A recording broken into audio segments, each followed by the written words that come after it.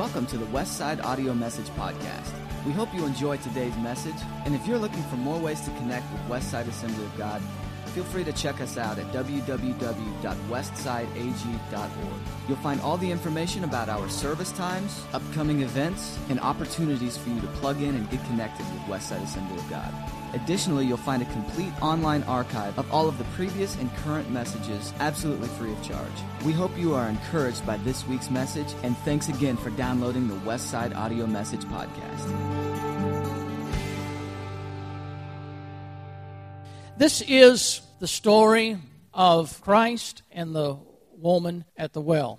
And within this story, I'm just going to read a few verses of it and then fill the rest of the story in for you, comes this great question for all ages, the question of worship. So I read, "Sir," the woman says, "I can see you are a prophet. Our ancestors worshipped on this mountain, but you Jews claim that the place where we must worship is in Jerusalem." "Woman," Jesus replied, "believe me, the time is coming when you will worship the Father, neither on this mountain nor in Jerusalem. You Samaritans worship what you do not know. We worship what we do know, for salvation is from the Jews.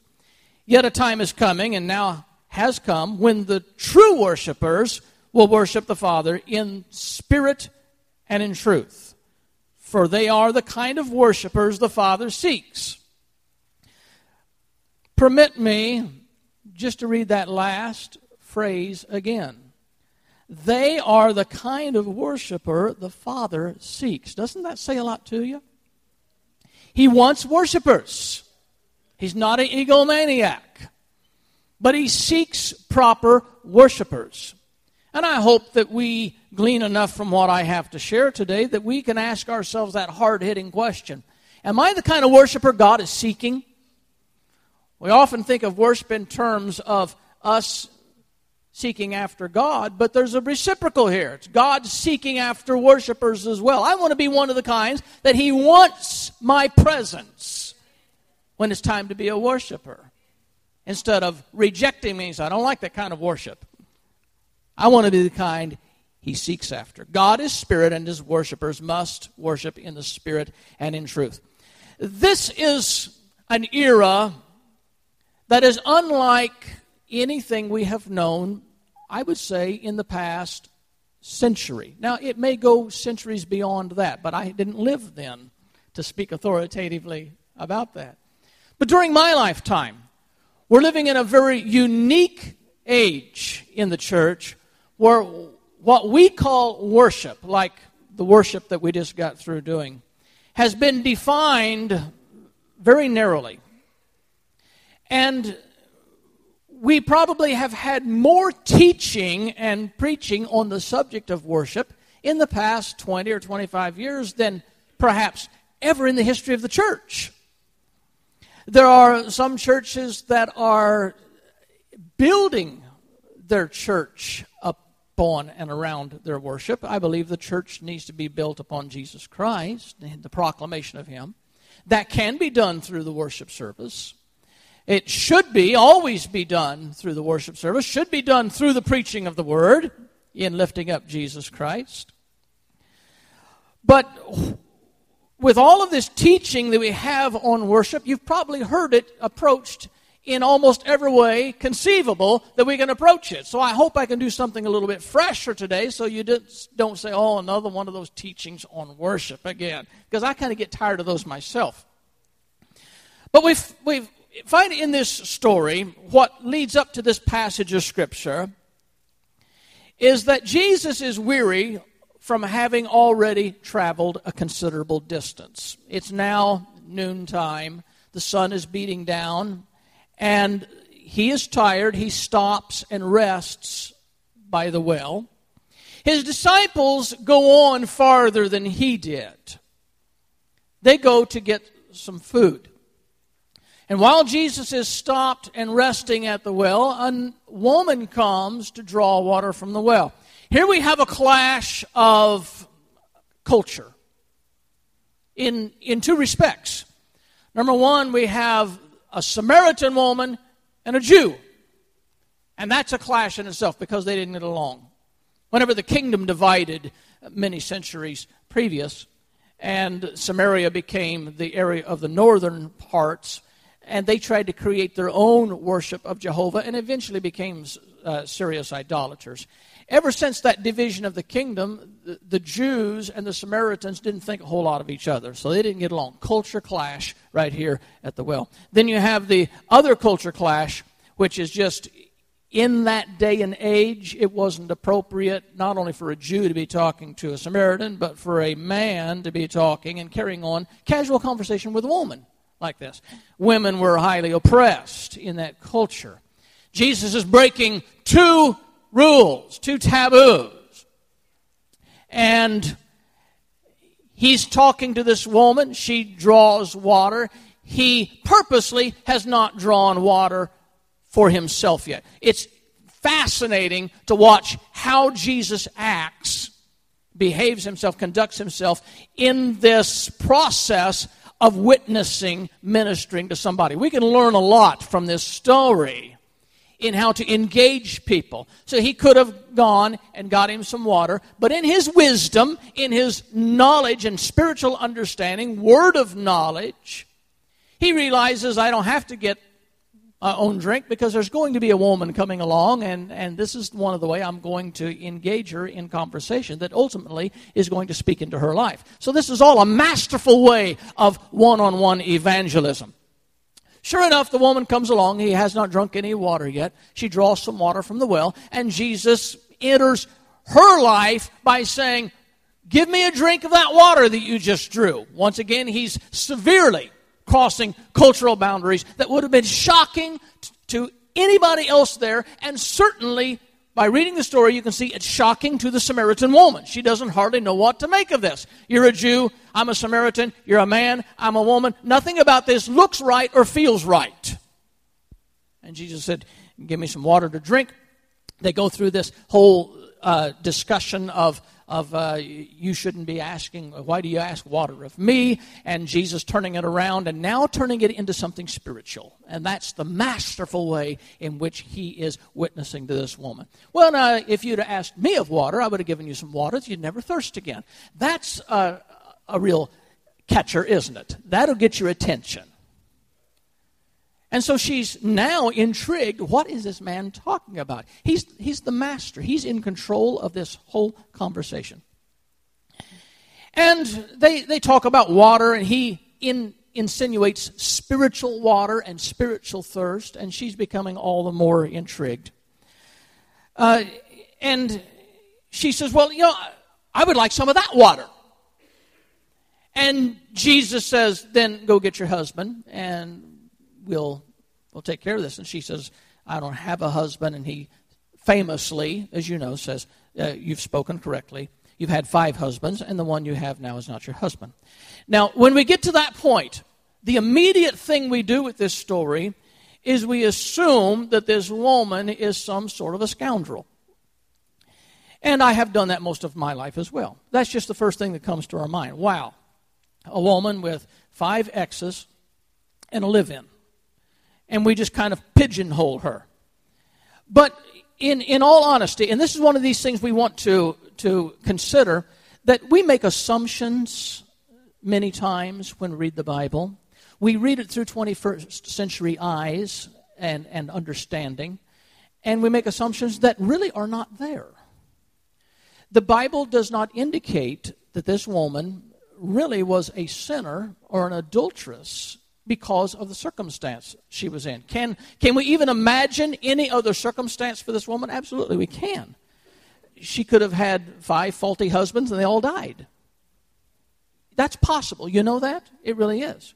She could have had 5 husbands that put her off and divorced her. And Jesus had spoken about the issue of divorce. He said, Moses wrote you a bill of divorcement because of the hardness of your hearts, because women were being terribly mistreated. And so she could have had 5 men that just dismissed her. That was not her fault. Furthermore, Jesus never dealt with the issue of gross sin in her life in this whole conversation. He was just introducing her to the proper form of worship. That's what it really comes down to before the end. So it would have been interesting that under the Judaic law, the Judaic legal system, that any woman who was an adulterer and being divorced under the wrong circumstances for the wrong reasons would have made somebody an adulterer. And what did they do to adulterers? They killed them. This woman's still living and breathing. There's a lot of pointers, there's a lot of indicators here that maybe she's not the scoundrel we have always made her out to be, because she's getting away with a lot of stuff that they would not be able to get away with in that culture. Nevertheless, what he did do is he just told her, I know a lot more about you than you think I know about you. That's what impressed her. And she now is very intrigued by this man, and by the time he reveals his knowledge of her life, and by the way, God knows a lot more about you than you want to admit most of the time. Anybody, have you ever done anything in your life that was wrong that you were trying to hide when you were doing it, and somehow you felt justified in hiding from God when you were doing it? Of course, we can't hide from God. He sees everything. Because if we had this realization that no matter what we're doing, if it's wrong, that God was right there in the same room with us, watching us, we wouldn't do it. So we compartmentalize these things. We somehow convince ourselves, God doesn't see me, He's busy now. God knows. So Jesus reveals to this woman, I know you. I know everything about you. And when it comes to that point, she immediately changes the subject. She says, wow, I perceive that you're a prophet. Now, have you noticed the human tendency that when we run across somebody that has an area of expertise, we've always got that one question that we've been holding for that moment when we meet the person that is the expert in that field. Have you ever known that? For instance, you're in a social gathering somewhere. You're introduced to somebody, and you find out they're a doctor, and you say, I've been wanting to ask you about this pain in my shoulder.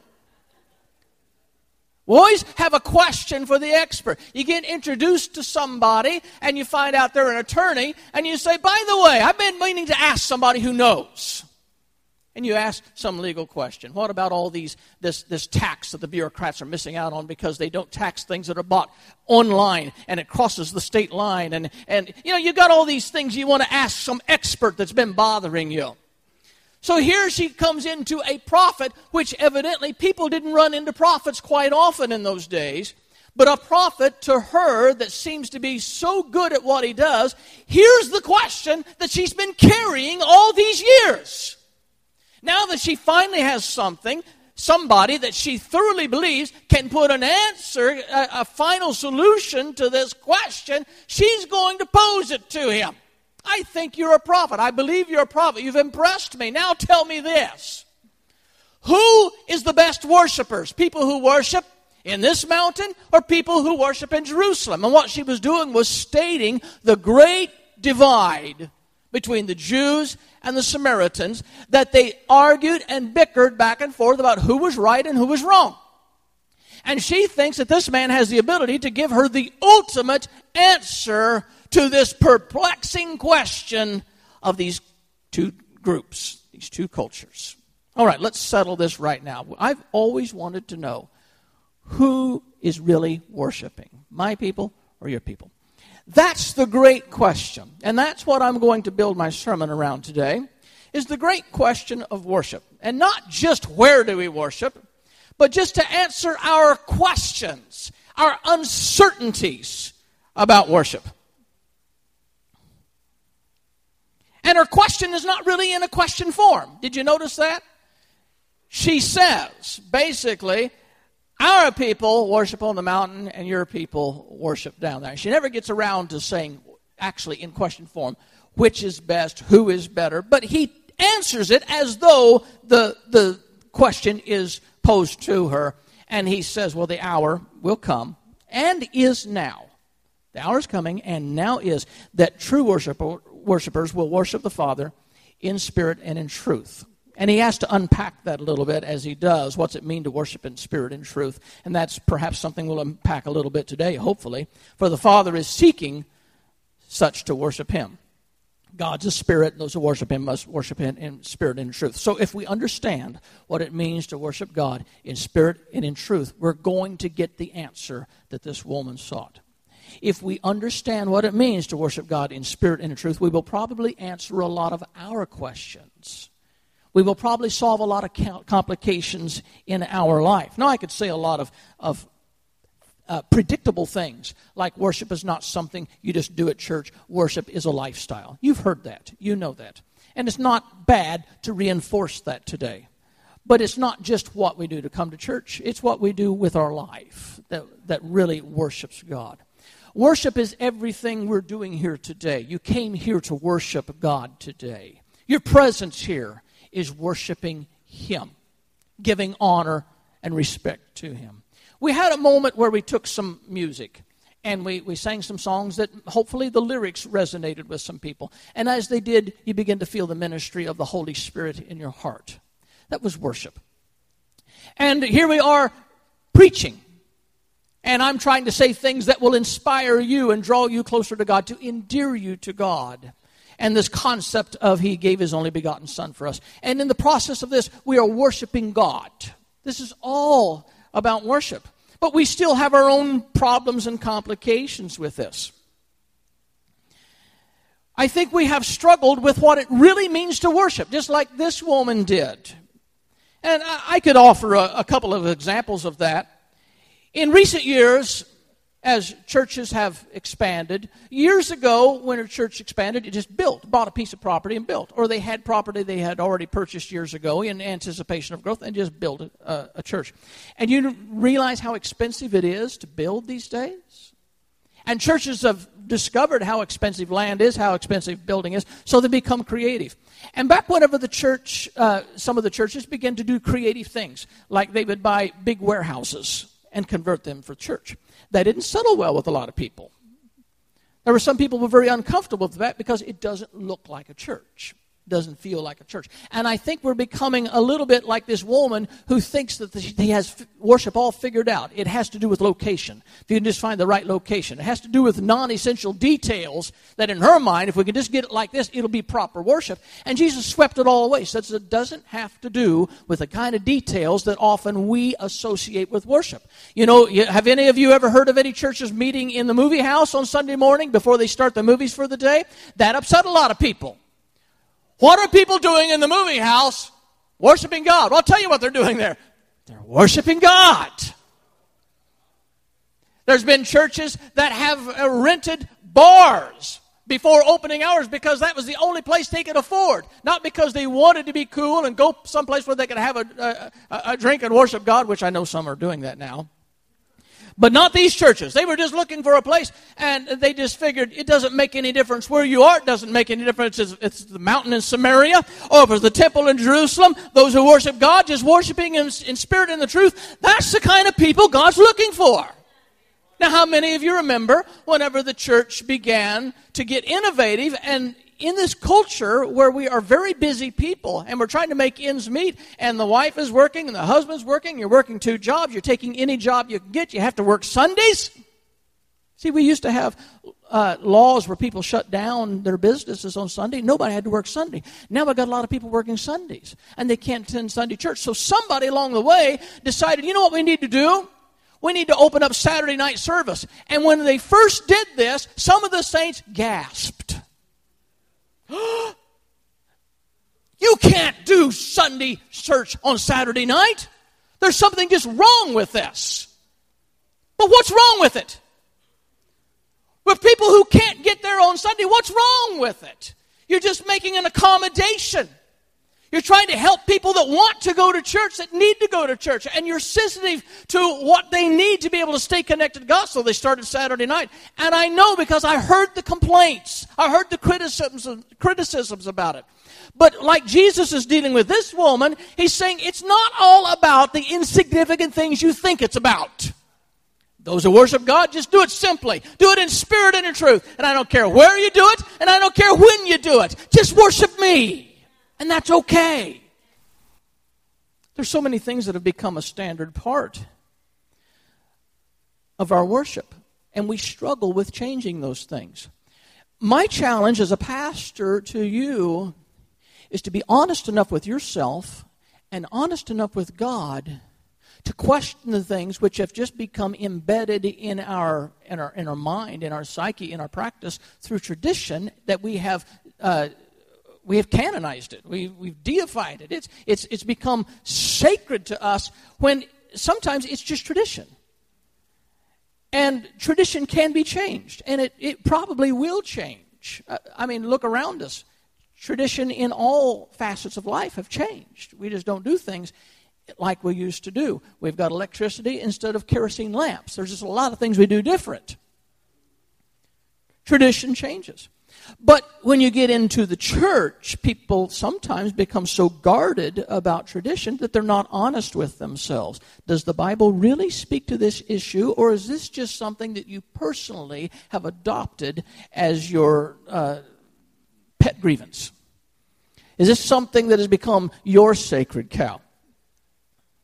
So there's a time when, as the church transitioned a little bit, that they abandoned the organ. Some churches still have it. Many churches do not.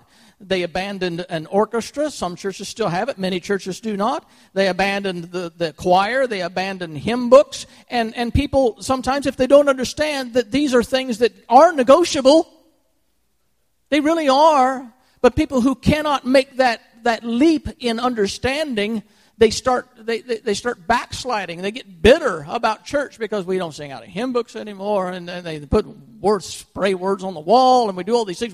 We never did that when I was growing up. There's a lot of things we don't do that we did when we were growing up. But is it a matter of really important things? We see these changes, and how do we process those? Because what is worship really all about?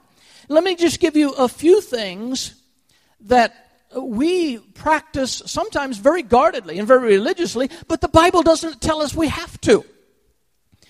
The Lord's Supper is very clearly, unquestionably instituted by Christ for perpetual observance in the church. We understand that. All major denominations understand that. As often as you do this in remembrance of me. We understand that. But where it starts to break down is the Bible does not say how often. It does not say what day of the week. It does not say morning or evening service. It does not say little wafers or a full loaf that's broken. It does not say community cup or individual servings. It doesn't say how large or how small the portions. But it does say that you just can't bring your own attitudes into this like they did in the Corinthian church. That's what it does say.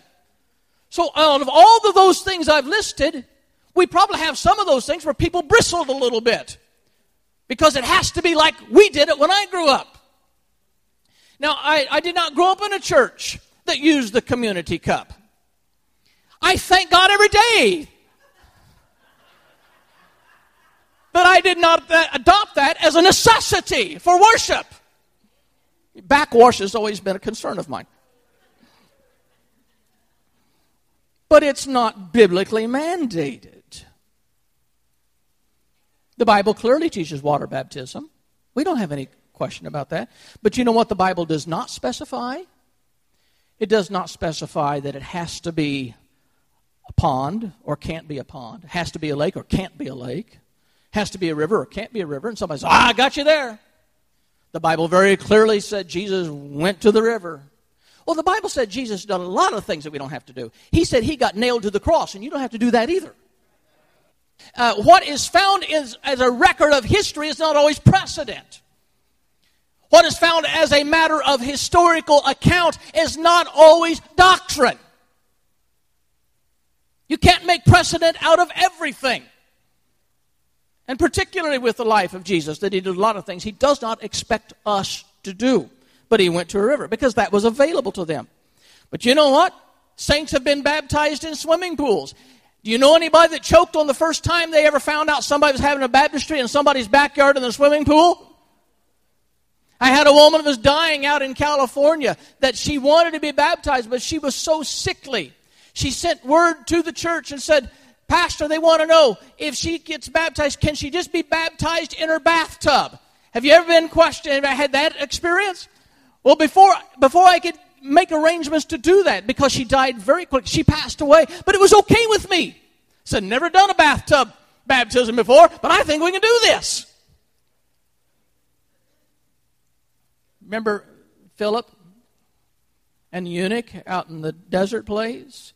And he was struggling to understand who this man is. He was reading in the scripture, and Jesus preached and Philip preached Jesus to him. And when he got done and he understood who this man was talking about in Isaiah, the man says, well, here's some water. Will this do? Now, you got to understand where they were. Where were they? They were in the desert place. There are not a lot of rivers and streams and ponds and lakes in the desert place. They were in the desert place. So whatever mud puddle they found there, the man said, will this do? And Philip said, it's all right. Anything will do. Anything will do. And you've got to think about this, people. We believe in full immersion. We do.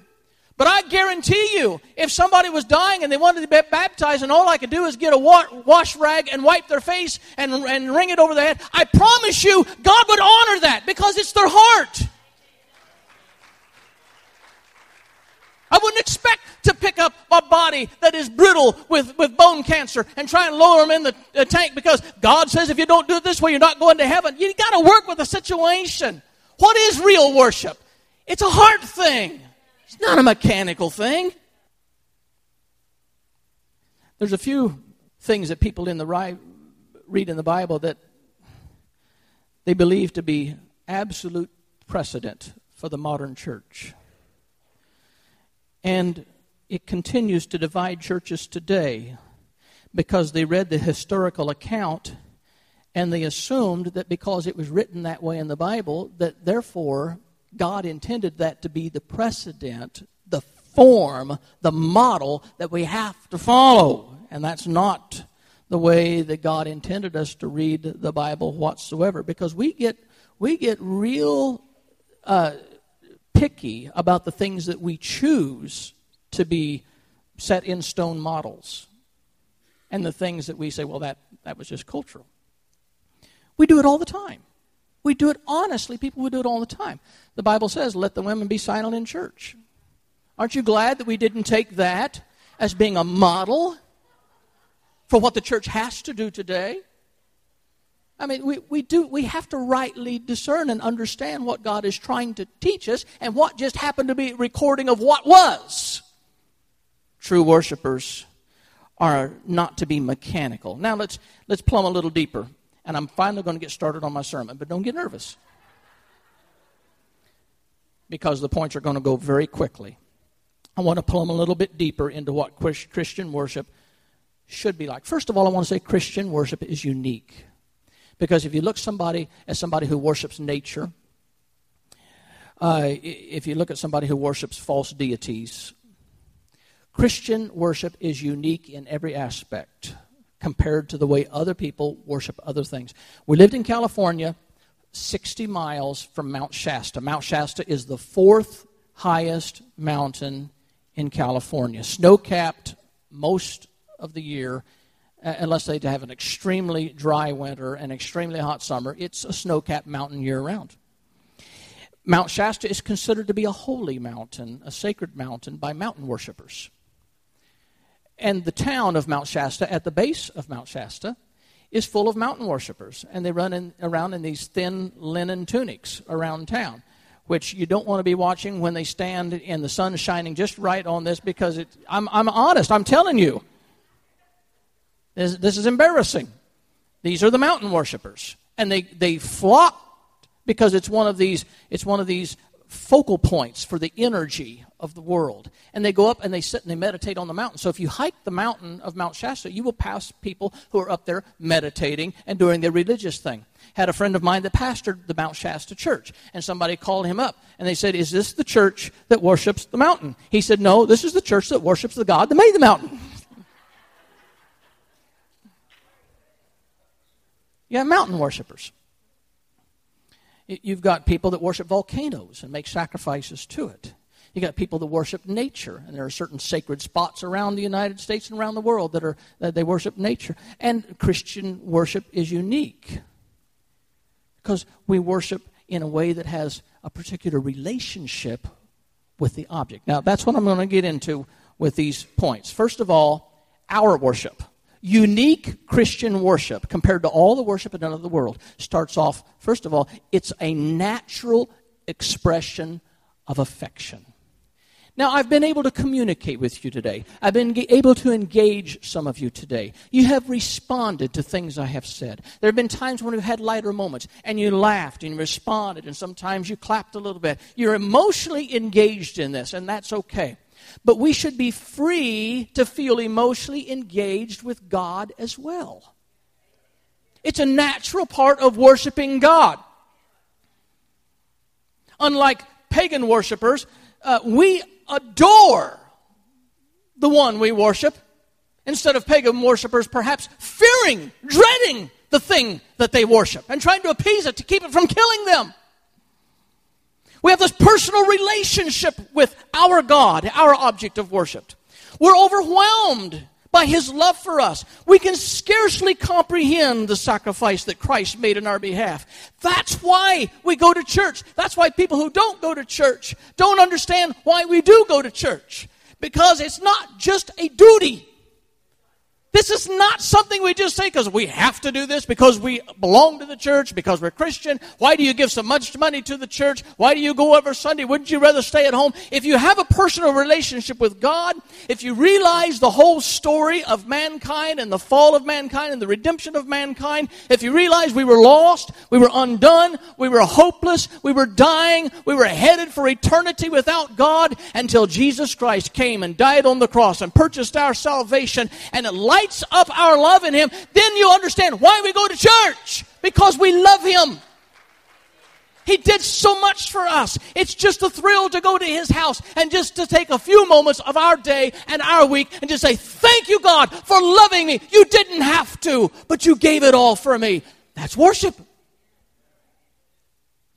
They worship in heaven. I've got scriptures for that. I don't know how many Tobias put up on there, but quickly in the 4th chapter of Revelation we see the 4 beasts worshiping God. We see the 24 elders worshiping God, and Ezekiel saw cherubims worshiping God, and Isaiah saw these creatures flying around, and all they did was just cry out, holy, holy, holy. It wasn't their job. It wasn't their duty. It wasn't their obligation. They did that because they were in the presence of the grand God, creator of all things. And when they were in that presence, they couldn't help but just declare, He is holy, He is holy, He is holy, He is holy. Now look, if the creatures in heaven do that, if they are compelled by being in the presence of an almighty God, don't you think it ought to have some impact on us when we walk into His house? And if we ever discern God's here, shouldn't it elicit some emotional response from us?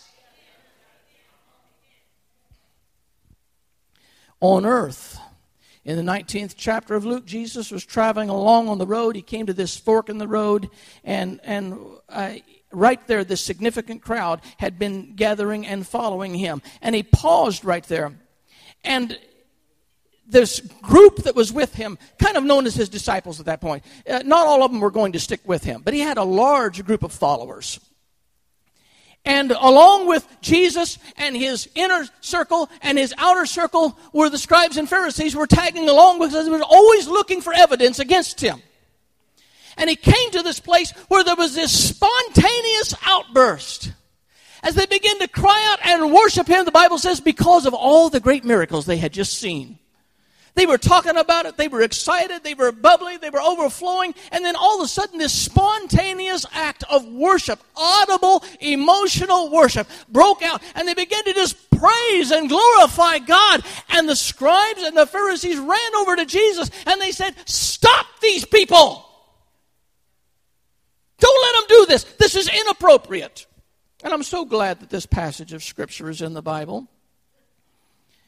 Because Jesus said, if they keep quiet, the stones will cry out. That is the most beautiful, perfect answer to their objection. They said, why don't you rebuke your disciples? They're not acting very sophisticated.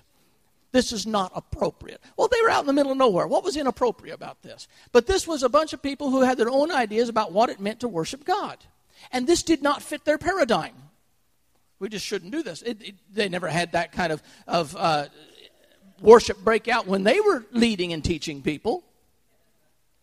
So why should they do that under Jesus Christ? And they are worshiping and they are praising and they're being loud and they're being emotional. And they said, rebuke them, stop them. And I'm always intrigued by that answer, that if they don't, the stones will. I guess what Jesus is implying is that creation, when it understands the greatness of the presence of God, just has to cry out in praise and honor to Him. Therefore, if we as human beings cannot do that, we're lower than rocks.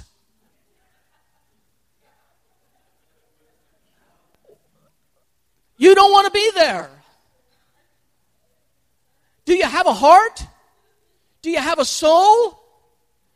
Are you so unmoved by the presence of God and His majesty and the reality of being here that you think doing nothing and remaining stoic and not entering in and don't let the emotions get the best of you is really the proper way to worship God? When did that ever creep into the church? When did we in church, and not just our church, but I'm talking about many churches where you go and you don't want to scratch your nose. You're afraid somebody will think you're getting Pentecostal. Just sit there, rigid, don't move, don't make a noise, don't do anything. Let's just get through this without drawing an attention to ourselves. When did that grip the church? And when Jesus put His stamp of approval on your emotions being a part of worshiping Him. Now, I understand what over-emotionalism is. I really do. I grew up in over-emotionalism. I understand. But we can't just throw that all out just because some have abused that. At some point, we have to realize that the whole process of worshiping God involves our emotions. It really does. And if I had spent my life in my relationship with my wife promising that I would never allow my emotions to enter into my communication of my love for her, it would be a miserable relationship for me to just very coldly, very remotely just say, wife, know that I love you, and go on. Sometimes I have to express to my wife with my emotions, I love you so much. You mean everything to me. I have to do that because our marriage can't be based on information.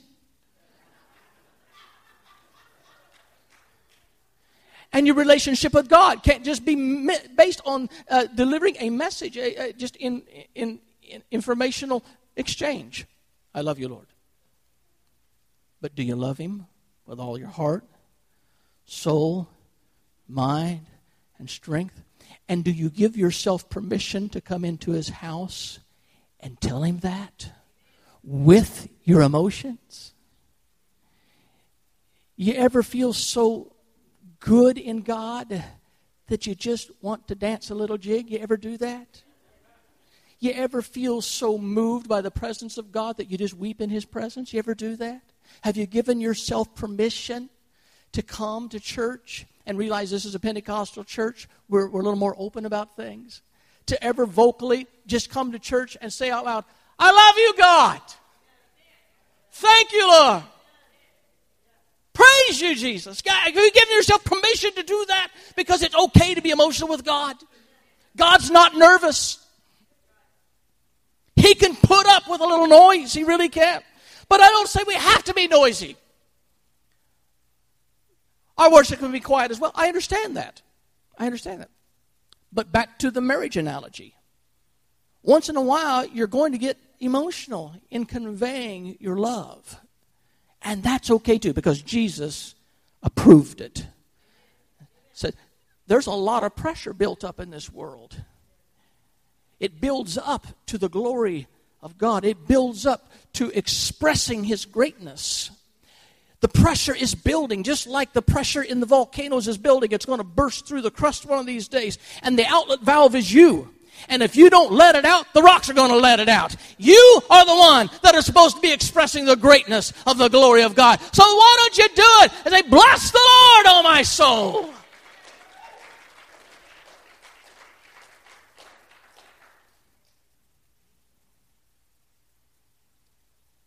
Number 2, worship is an expression of complete confidence in God.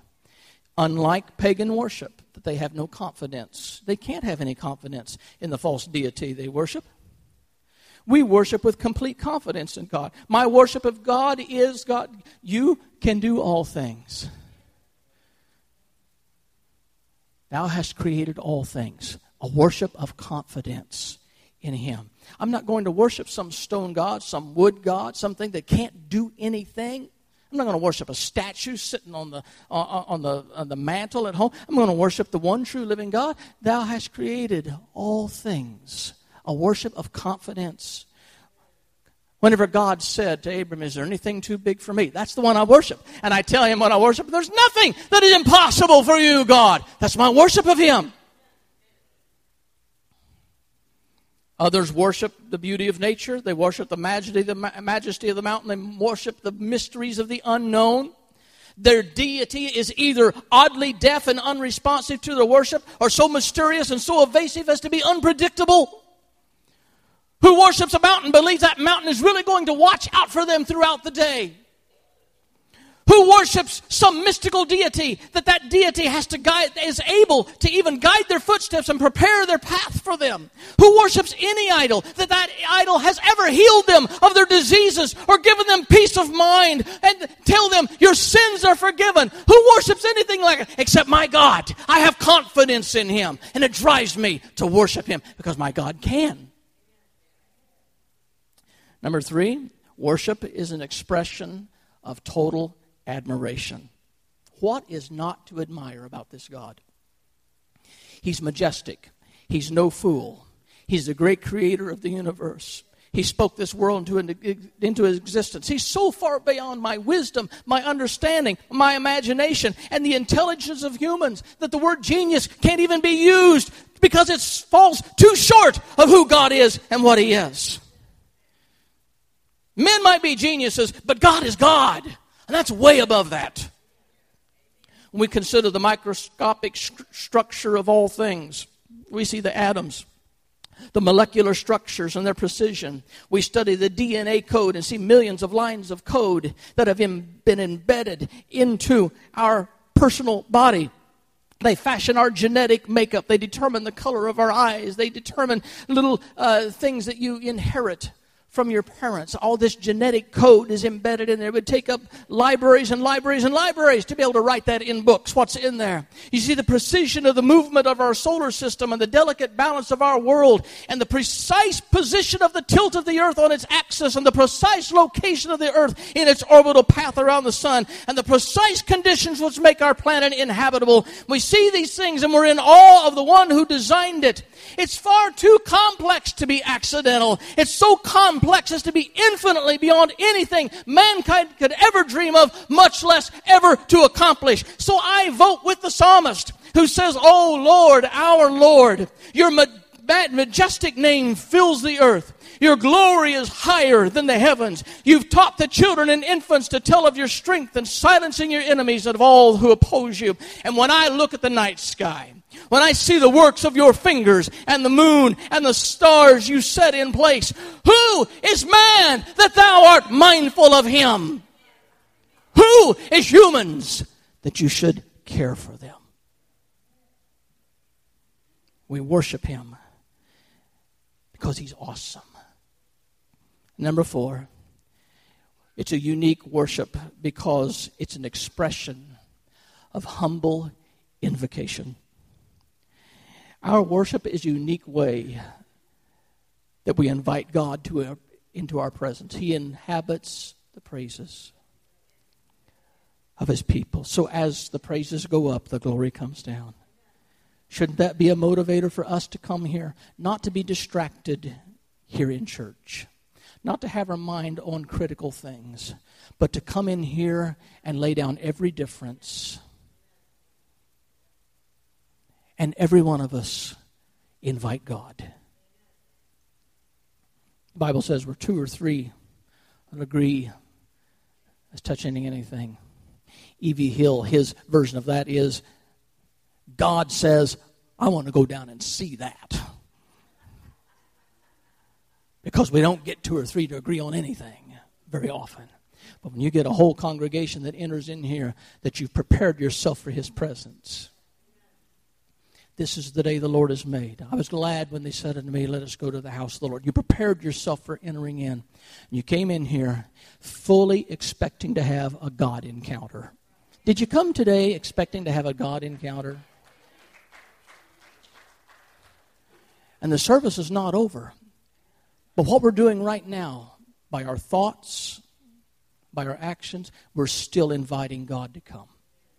We haven't sent Him home and said, we got this now, God. We're going to ride this out to the end, sing a few songs, go home. God, come. Mess us up. Tear up the routine. Interject any time you're ready. Say anything you want to say. Do anything you want to do. God, you are welcome in this place. That's our worship, is inviting Him. Shouldn't that be the biggest thing about going to church? Shouldn't we anticipate meeting God at His house? Wouldn't it be a gross waste of everyone's time if we just went to church, went through a few predictable motions, and then went home? Isn't it about encountering God? And shouldn't we be of the mind to welcome God in our midst when we come to church? And shouldn't we be cautious of anything that would make God unwelcome to be here today? I don't care if it's in here or out there in the foyer or in the gymnasium. This is God's house. Don't you do or say anything that makes God says, I think I'll visit another church today. I don't like the atmosphere here. No, we dedicate this place to God. Every square inch of it. There's not a dark corner where somebody should be able to come in here with a nasty attitude because this is God's house. And don't you do that. We want God to be here today. When we worship, when we truly worship, we want God to show up. So I'm thinking, like the old chorus, come Holy Spirit, we need you. Like the song we just sang, come thou fount, come thou King, come thou precious Prince of Peace, come thou fount of our blessing. Lord, come today. Bow your head.